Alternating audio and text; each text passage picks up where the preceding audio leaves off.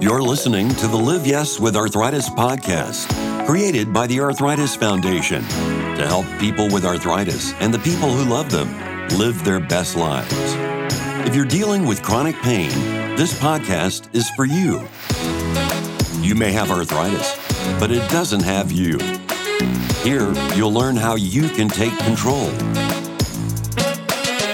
Our host is Rebecca Gillette, an arthritis patient and occupational therapist who is joined by others to help you live your yes. Thanks for joining me on the Live Yes with Arthritis podcast. In today's episode, we are talking about dating with arthritis.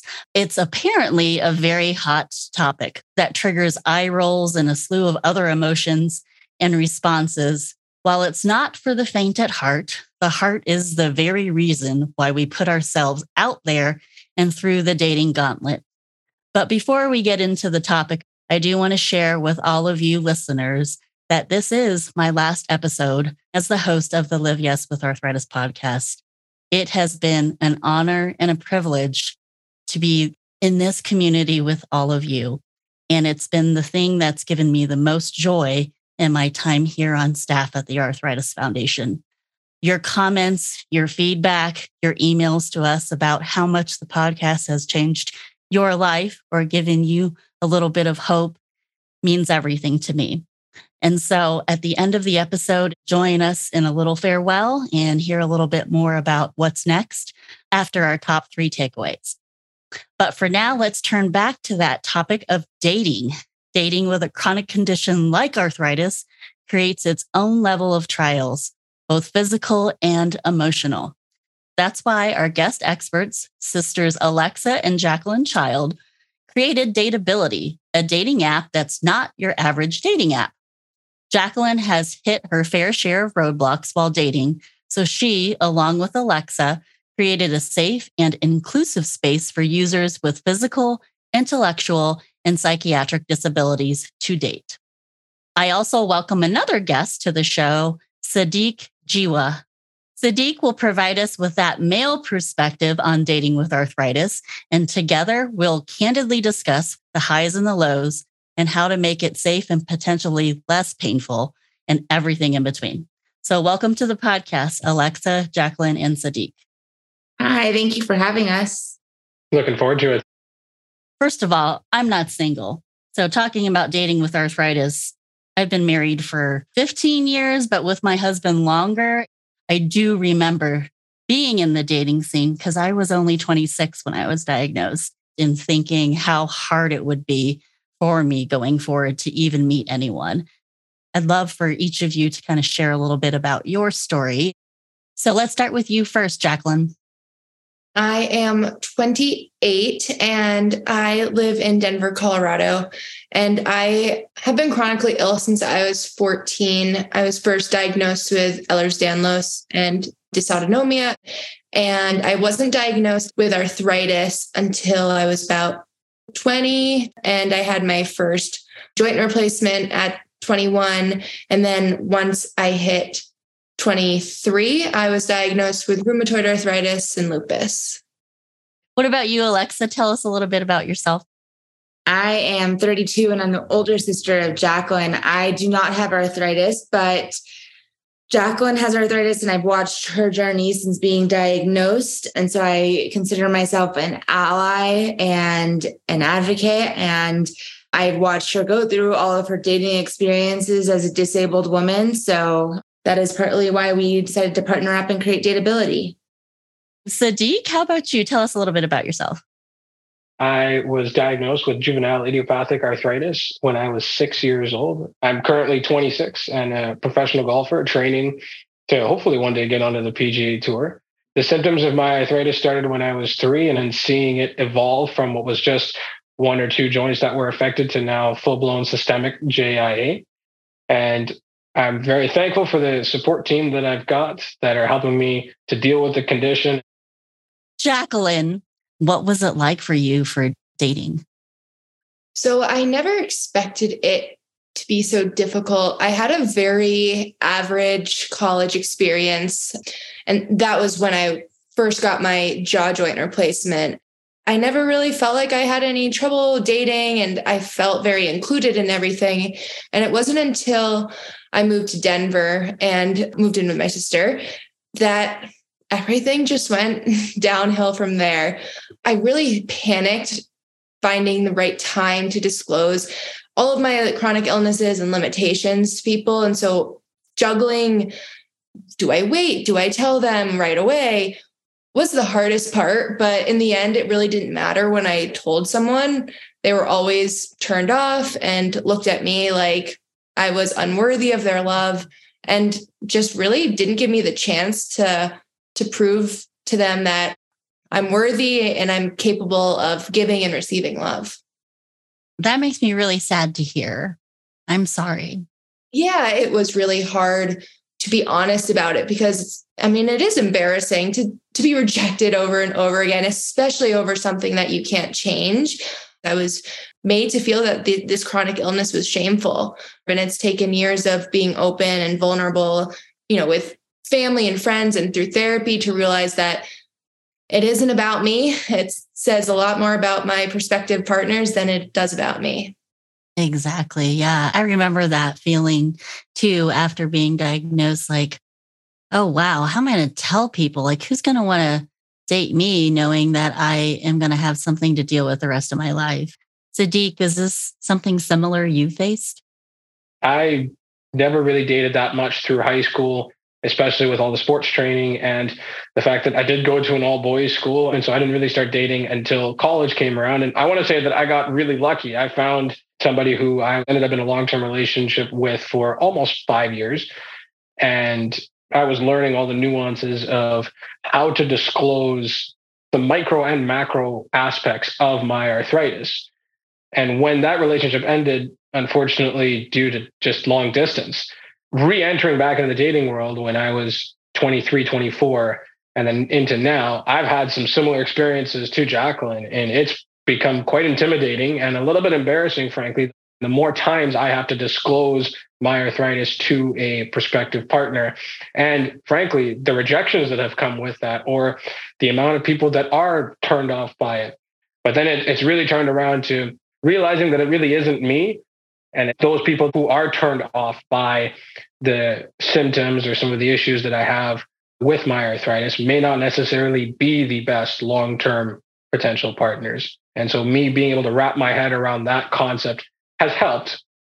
Definitely. I was still living in Florida in probably 2 years after diagnosis. And I remember crying and saying, how am I supposed to tell people this? And what do I say? And when they reject me, what is that going to be like? And it was a guy friend. And he said, you know what? You're an amazing person. And if they reject you, it has nothing to do with you. It's not your diagnosis. It's just who they are. And I've always kind of carried that with me. At what point, Jacqueline, have you found that it was most comfortable for you to disclose and share your arthritis with somebody you might be dating? I've never been confident in disclosing it. I've always felt the pressure of having to tell someone, either because it's forced upon me, like they ask me to go on a hike, or they ask me how many days I've skied this season. I always feel pressure of having to disclose then, or just I feel like I'm hiding a big part of myself. I hope I get to that point where I feel like I can confidently say, this is who I am, and are you ready to go along the ride with me? Jacqueline's made a really key point here, which is finding when that time is to disclose. I've experimented with disclosing on the first date and then not disclosing for, I think it was almost 3.5 weeks, both of which backfired on me. And we're still trying to find where that sweet spot is. I realized going in a few days that if I don't disclose that part of me early on, they're going to find out eventually. And I found that I would much rather be in control of disclosing that information than them reading about it. My arthritis makes up a big component of who I am. It's what's led me to be a pro golfer. It's led me to train the way that I do and have specific structured parts of my life. And that's something that I would like to share with a potential partner, but something that I want to have control over disclosing. I err more on the side of disclosing a little bit early. And then as questions arise, if those questions come up and if we continue to date, and then we go along and continue to talk about it together. But I call it the slow burn because it really, it really is what it is. So I love that. Slow burn. Listen, I've been married a long time. I think it's still a slow burn. We're both learning more about my rheumatoid arthritis. I mean, I swear, I'm an OT. I've had arthritis for 20 years, and I am always learning something new about my immune system and my condition. I mean, Jacqueline's right. That hiking date is tough when you have similar autoimmune conditions. And we have to find ways to either get around that or do a little more prep work for that, or be able to disclose and say, hey, you know what? That's just not something that we can do. Can we do something else instead? The Arthritis Foundation is always looking for new ways to inform you about the things you want to know more about. Check out our webinars in real time or on demand. Visit arthritis.org/webinars to learn more.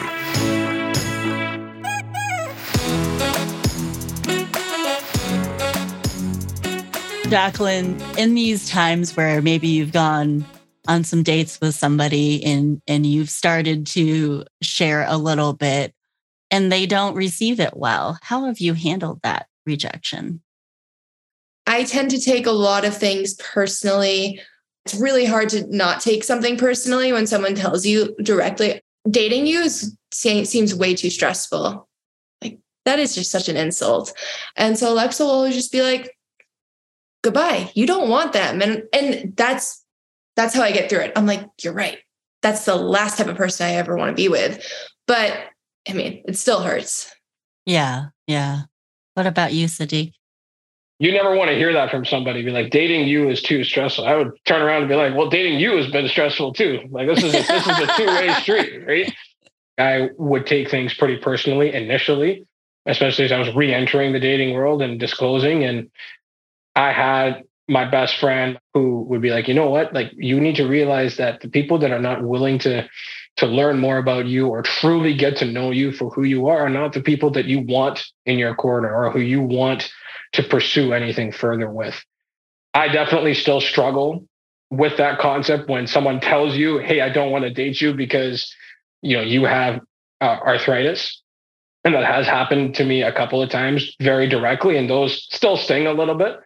Yeah, I wish I had a little bit of Alexa's strategy in my corner as well here, because I could use a little bit of that. You know what? Goodbye. It's all right. On to what's next. So, yeah. You know what I realize as an able-bodied, non-disabled person, I never take my health for granted. I don't have arthritis today, but my sister has arthritis. My father has arthritis. And in 20 years, so could I. So, I think about it from that lens that we really have no idea what's in store for any of us. And it's so short-sighted to just be like, oh, because you have arthritis as somebody in your 20s, I don't want to date you. Most of us are going to age into disability eventually. And so it's just it is short-sighted and silly. And it drives me crazy. Exactly. And this is also why I'm such a fan of a concept like dateability, right? Those who have to overcome adversity, and everybody has to overcome their own adversity, and overcoming that adversity is what really builds character. When you find somebody and you're with them and you share with them what's going on and they go through tough times with you, let's say you end up having a surgery and you're dating somebody and you're in a serious relationship, how they handle that shows you a lot, right? And before my husband and I ever got engaged, I was in the middle of graduate school and had to have surgery on my neck. It scared him, and he was quick to tell me, I was very emotional the day before surgery. No matter what happens, I'm still here. I'm not going anywhere. And so that's the kind of person you need, right? But getting there, I know, is not easy. You don't truly realize how good you have it with somebody or how truly somebody is in your team. Just like Rebecca, you described with your husband, like how much he was a part of your team. Being able to let your significant other be a part of that team or help out, whether it's the little things of coming to an injection appointment or telling them, hey, I'm feeling like this today, or whether it's good or bad, or it's something bigger. It also helps to build that intangible, deeper bond between the two of you and create that extra level of trust that is so key when it comes to a relationship, just in general, but even especially with chronic conditions like we have. I think that's a really good point. I disguise everything with humor. I downplay it. I'm not honest. People will ask me questions and I still can't be honest with them. Letting someone in is really important. That's definitely something I want to strive towards is being able to be open and just letting those people in. Similar to you, Jacqueline, I love using humor to get out of actually being honest with my relationship and how I was feeling, right? The classic, I'm doing fine when I got 8 different parts of my body hurting. And I look back in hindsight and I go, I wish I really had said that I got 8 different things hurting until it got to a point where there was no way to hide it, right? And you never, ever want to get to that point. It's honest communication, right? To really be vulnerable and tell really how you're feeling. I'm not one to sugarcoat, and everybody knows that. It took a while for me to get there, to get to the point where when somebody asked me how I was doing, I said, I feel like crap, versus, oh, I'm okay. I think sarcasm and humor gets us through, right? I think another thing that affects us when we have a chronic illness is our self-image and our body image and how we feel about our own body. And so our comfortability level on being able to share what's going on in our lives or with our body with somebody else is a lot. I wonder how internalizing the physical and emotional aspects of your disease has affected all 3 of you on your dating. What we talked about a little bit earlier with Jacqueline, she and both of us use the term, being embarrassed or a little bit intimidated to disclose our respective conditions to a prospective partner.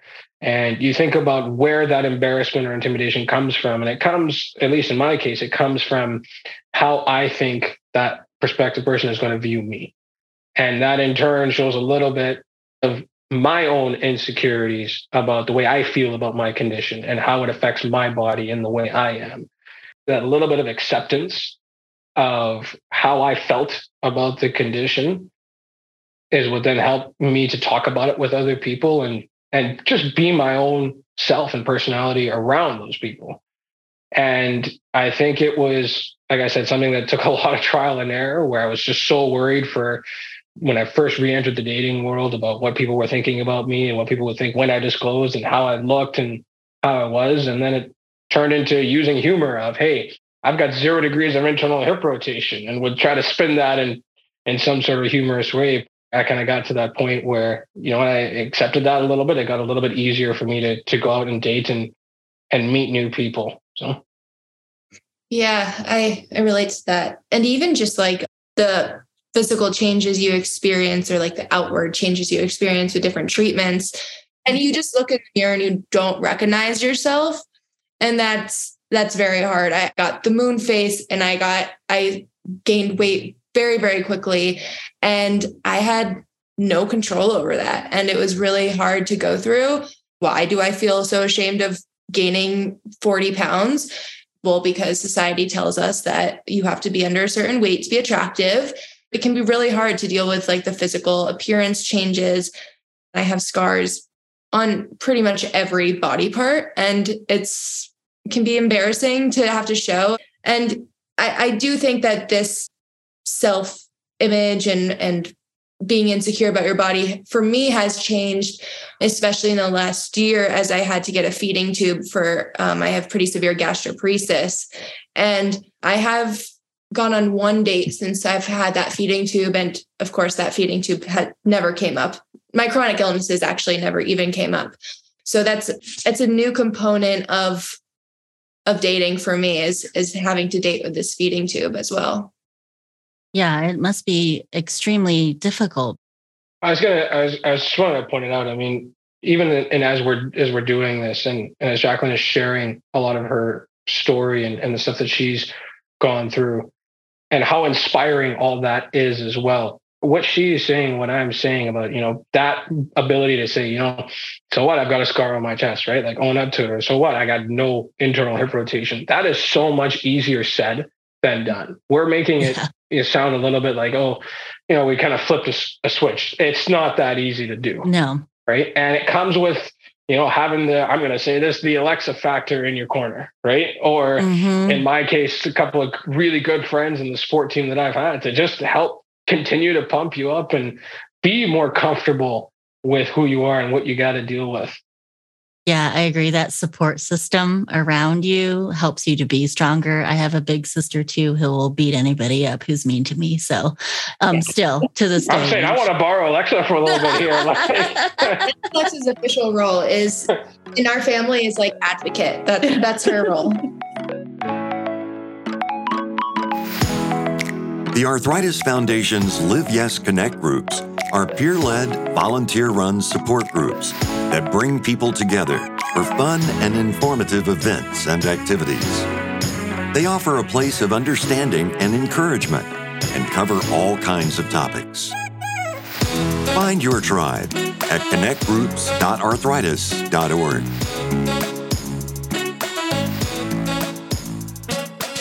Well, let's talk about this app that you have created, Jacqueline and Alexa. It's called Dateability. Tell us about it. We launched in October. We had worked on the app for a whole year, and it obviously came about because of my experiences.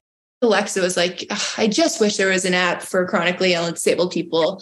And I was like, me too. And she just said, oh, okay, let's make one.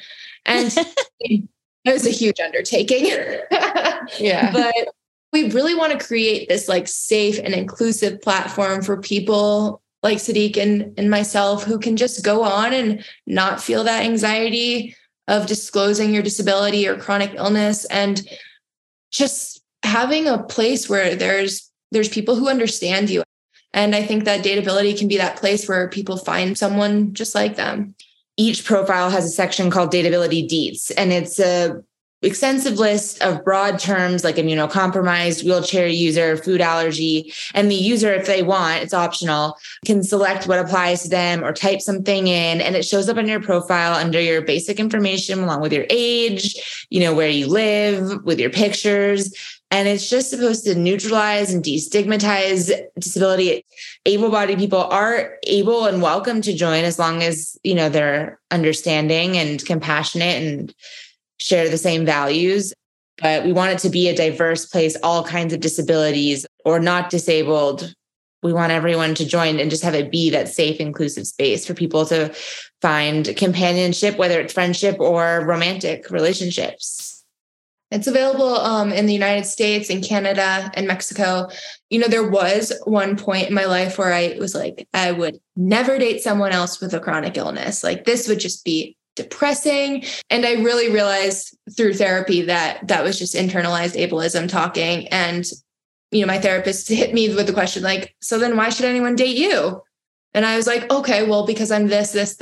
And she's okay, well, there's a million other people out there like you with a chronic illness. And I was like, bingo, I'm absolutely open to dating someone who doesn't have a chronic illness and just has, is compassionate, empathetic, anti-ableist, and has those, the abilities to get through anything and stick with someone through thick and thin. So how has the success of the app been since you launched? It's been great. At week 12, we surpassed 2,000 users, and we have yet to pay for marketing or, done any kind of social media marketing. But right now it's just been from press and word of mouth. We're very confident that this year and all the years after are going to be great for Dateability. And we're really going to give the community the app that they deserve. I love it. What a great idea. What have you found that has gotten you through some of those situations? Communicating how you're feeling both at a micro and macro level at least with my experience with the arthritis, I will have swings in the way that I'm feeling on a year-to-year, month-to-month, week-to-week, and day-to-day basis. So the way that I'm feeling, especially when you're trying to get intimate with your partner, is going to vary. When you're in some sort of physical pain or mental pain, it's tough to get turned on and want to go down that intimacy path. And so I think one of the most important things to do is to communicate, one, how you're feeling, and two, it's not that you don't necessarily want to be intimate with your partner. It's that this is not necessarily the best time, or I have this going on. And, having your partner hopefully be accepting of that. And then also, frankly, capitalizing on the better days, right? Right. Honest and open communication. And I think people's expectations of relationships is that it's always like sexy and hot and steamy all the time. And for any sort of relationship, that's not the case. And just know that it's not abnormal to not be in the mood. I think that that's important, to be able to find the right words for you to be able to communicate that with somebody that you're with. Do you have any funny, crazy dating stories that any of you want to share? None that are funny. They're like crazy in a bad way. Oh, the person who told you that you shouldn't have kids. Okay, well, this is like... Oh, what?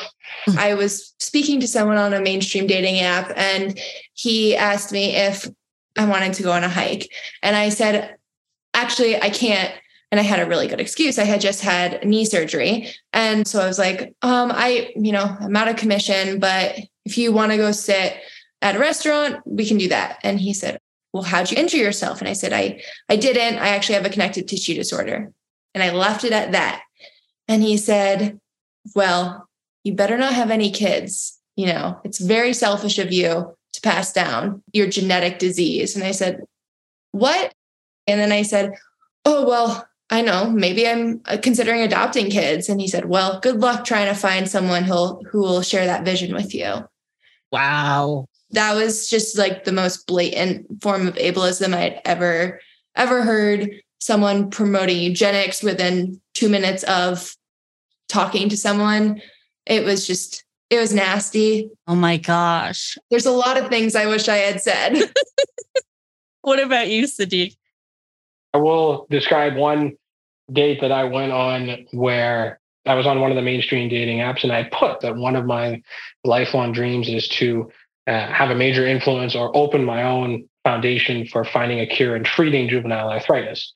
And that was what was commented back. And that's what we were initially bonding over. Something that was a completely new concept for me on a mainstream dating app, because a lot of times I don't get the feedback for that. She believed that she was the foremost expert in juvenile idiopathic arthritis, and spent half an hour trying to explain, oh, this is how you should be feeling, and these are what these medications will help, and do this. I said, I hope you manage your personality correctly, and that's it. Thanks for coming out. So I went on a date once and I was talking about Jacqueline, and the guy said that fibromyalgia isn't real or something. We never spoke again. And I don't know what I said back, but it probably was not very nice. People continue to surprise me all the time. Yeah. The Arthritis Foundation's Walk to Cure Arthritis creates community connections, tools, and resources, and supports life-changing medical research. Rock the walk and say yes to conquering arthritis. Register today at walktocurearthritis.org.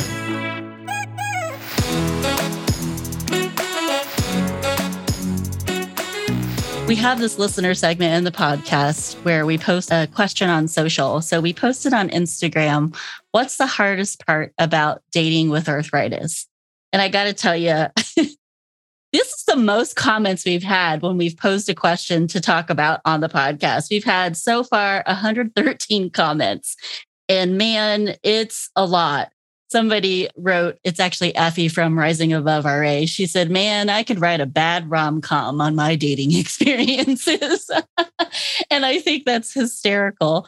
But what a lot of people have said, their biggest fears are just being different and having somebody accept that you're different or accept that you have something that's lifelong.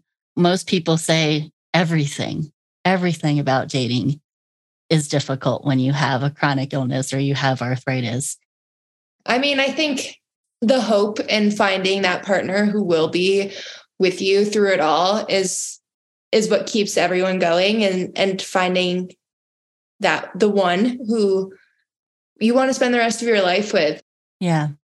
In golf and in a lot of professional sports, you are going to have a lot more failures than successes. And unfortunately, that's sort of been my experiences as well with dating with arthritis. Put yourself out there and be vulnerable with those, and then tie that in with a little bit of hope that Jacqueline was saying. And hopefully that's the right recipe to finding what you're looking for. And also, places like Dateability, which might help a little bit more than the mainstream dating app. So another one that somebody said is trying to act like you're just fine when you're definitely not. Yeah. My advice is that everyone has their demons, whether they're physical or not. Everyone is going through something, and it's just important to keep that in mind. Eventually, you'll find someone who you can open up to them and they'll open up to you. Try not to compare yourself to what the normal is or what the stereotypical image is, because the reality is you are unique and you have, these unique characteristics and traits, and somebody is going to appreciate those. Somebody wrote, in my early 20s, I was told by a man that I loved, it's not you, it's your arthritis. It destroyed me. She was born with RA, so. I wish I had some more positive advice for this, but it was the reason I barely dated through high school, because that, as an initial experience, shattered any confidence that I had and any acceptance of my condition, along with the fact that it was changing so rapidly during that time. The real key is the more accepting and comfortable you are with your own conditions at a micro and macro level, the easier it's going to be for you to open up yourself, open up to other people, be vulnerable, and frankly, handle rejection. Everybody listening, you're a good person. You're not your arthritis. You're who you are. And if people can't accept who you are and that you might have this, then that's not the right person for you. This app, Dateability, I think you guys should check it out. So we'd like to end each episode talking about our top 3 takeaways of our conversation. I'm going to start with you first, Jacqueline. I think it's nice. There's not many people that I can talk to who experience this. I don't think I've talked to any male with a chronic illness about dating. And it's really, it's bittersweet to know that you also go through that, but it makes me feel less alone.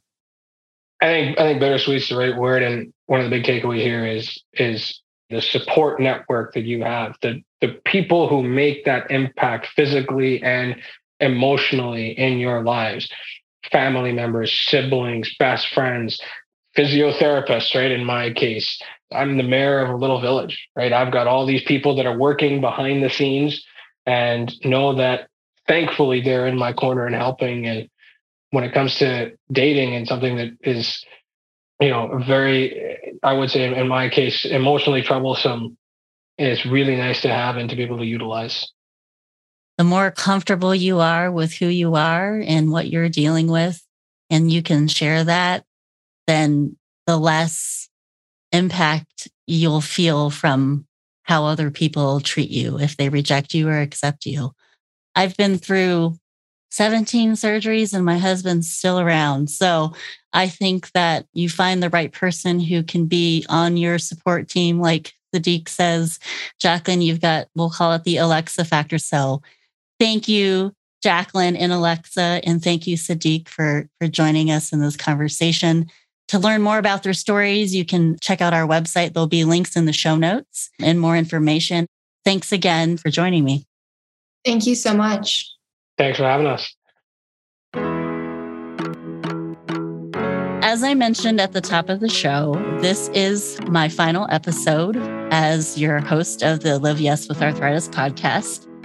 This has been one of the best experiences I've had as somebody involved with the Arthritis Foundation, as a patient, as an occupational therapist, connecting with all of you as our listeners in this journey. I can't believe we've produced 73 episodes and launched this in November of 2019. And Tony Williams is here with me, who has a couple times appeared on the podcast. So, Tony, do you remember that first day in the studio? We heard your voice and we were like, oh my God, Tony, where did this come from? Well, Rebecca, I want to say that you have been such a joy to work with on these podcasts and so many other things at the Arthritis Foundation over the past several years. And when you came to me back then about making this podcast series a reality, I was so excited that you asked me to be involved, contributing to voiceovers, helping edit episodes to be listenable lengths. And you know that I have a special secret formula to figuring that out. Yeah, it's a science. Along the way, you have been so open and honest about your own experiences, bearing your heart and soul to connect with those going through similar things that you've had. And as an esteemed coworker, confidant, and good friend, I value everything you've given to me and to so many others. My love goes to you, and it's been an unforgettable journey. So thank you for sharing that with me. Oh, I can't imagine doing it with anybody else, Tony. Your voice is calming and soothing, but you've been a wonderful listener and friend. And Daniel, I remember walking into your studio in Atlanta because back in the day, pre-COVID, we actually used to go to Atlanta to Daniel's studio to record and thought, oh my God, this is legit. Like, this place is amazing. Well, thank you, Rebecca. And you've made it fun for me to where it's not a job, it's not work. I enjoy looking forward to working with you every time we're recording. And I just, I'm going to miss you a lot. And I hope the best for you. Thank you. Jay Littlegala has been working on this podcast for most of its life behind the scenes, but he is one of my work besties. And Bailey Bowman has kind of taken over some of the things that I used to have to do when we first launched. It's the episode producers behind who help us find the experts and write the outlines and the questions and make sure that we have the expert content that we need to have to share with you. And Brian Vargo and Jill Tyrer are essential to the podcast. Well, Rebecca, I try to write questions for you, but you never need them. You always talk so well that you just kind of take it off the top of your head and keep the conversation going and make your guests feel comfortable and conversational anyway. Thank you. You do such a great job and you make it look so easy. And I know it's not, but you're just such a comforting presence. And that comes across in every episode. And you're very special. And yes, we will be hounding you. I echo that sentiment, Jill. Rebecca, you put the listener and your guests, I think, at ease and lets them know that they're not alone and that there's someone here for them. Thank you for everything you've done. Rebecca, you've touched so many lives being part of this podcast, and we couldn't have done it without you. I'm just really excited to see how many more lives you touch in the future because you are that type of person that will touch people wherever you go. And I can't wait to hear the stories about the great accomplishments that you make because we all know you're going to make them. Thank you. Thank you guys so much. You came into this as the host with a wealth of knowledge as a patient, as an OT, as an Arthritis Foundation staff, as a donor, as an advocate, as a friend. Like, you are the all-encompassing host. You have every part that we need. What's one thing that you've learned from doing the podcast about what arthritis patients need and want and how they need to hear that new information? They need a connection. And I've always felt that the podcast is something that would help people not feel so alone. And when I was in my early years of diagnosis, feeling alone, I hope that this has given those who feel that way that feeling that they're not alone and empowered them with information if they're ready to take it and receive it, to do something with that information. It's trusted information that I think we've been able to share from some of the best experts in the country on how to manage your arthritis. I think it's always been my mission to help other people understand and know that you're not your disease. And while we can't control a lot of things about it, there are things we can ourselves do to control our symptoms, how we perceive our disease, how we perceive ourselves, and try to enjoy life. And so what I've learned really is knowledge is power. It really is. And getting that knowledge starts by connecting with other people. And so I can't tell you how much I appreciate all of you and how grateful I am for having been on this journey and doing this podcast. The Arthritis Foundation changed my life by the people that I met through it. And when I was a volunteer, before I ever came on staff, it's all the people I've met along the way who have showed me that I'm not alone and there's so much support out there. And that I will never forget and will always be grateful for. But yes, definitely find a person, find your Alexa. And for any listeners who want to follow me on my journey as I create my next steps, you can find me at otrebecca.com or insightwellnessot.com. Our listeners should know that they're some of the best people in the world working behind the scenes to give you content that you need. So thank you. The Live Yes with Arthritis podcast isn't going away. We're still going to be here. We have big shoes to fill, but we're still going to bring you top-notch content with some of the leading experts in the country. We're going to keep aspiring to bring you the content that you need, the content that lets you live a better life, and the content that empowers you to live yes with arthritis.